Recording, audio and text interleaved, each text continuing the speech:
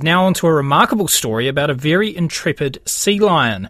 Jade, one of about 12,000 New Zealand sea lions listed as nationally vulnerable, travelled 60 kilometres from the coast up the fast-flowing Clutha River to give birth.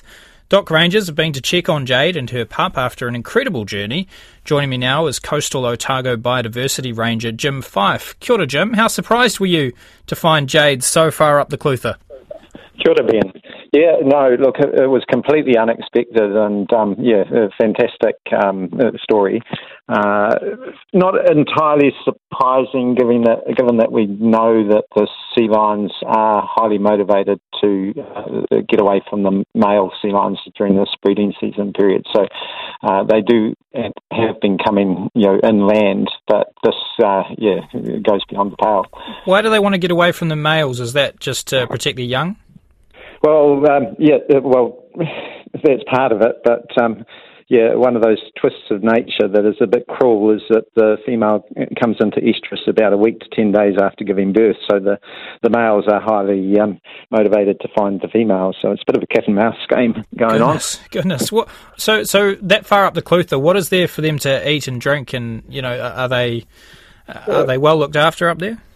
This is the interesting bit. What are the trade-offs of travelling so far inland? And we know that down in the Auckland Islands, female sea lions are travelling 80 kilometres just to get to their foraging ground. So they're more than capable of travelling that far, in a day on a foraging trip.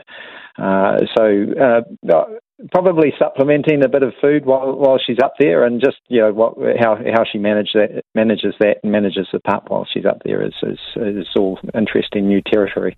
And do we know why she chose this spot? I mean, are these animals that head back to the same place to breed, or is it just she's gone on an adventure?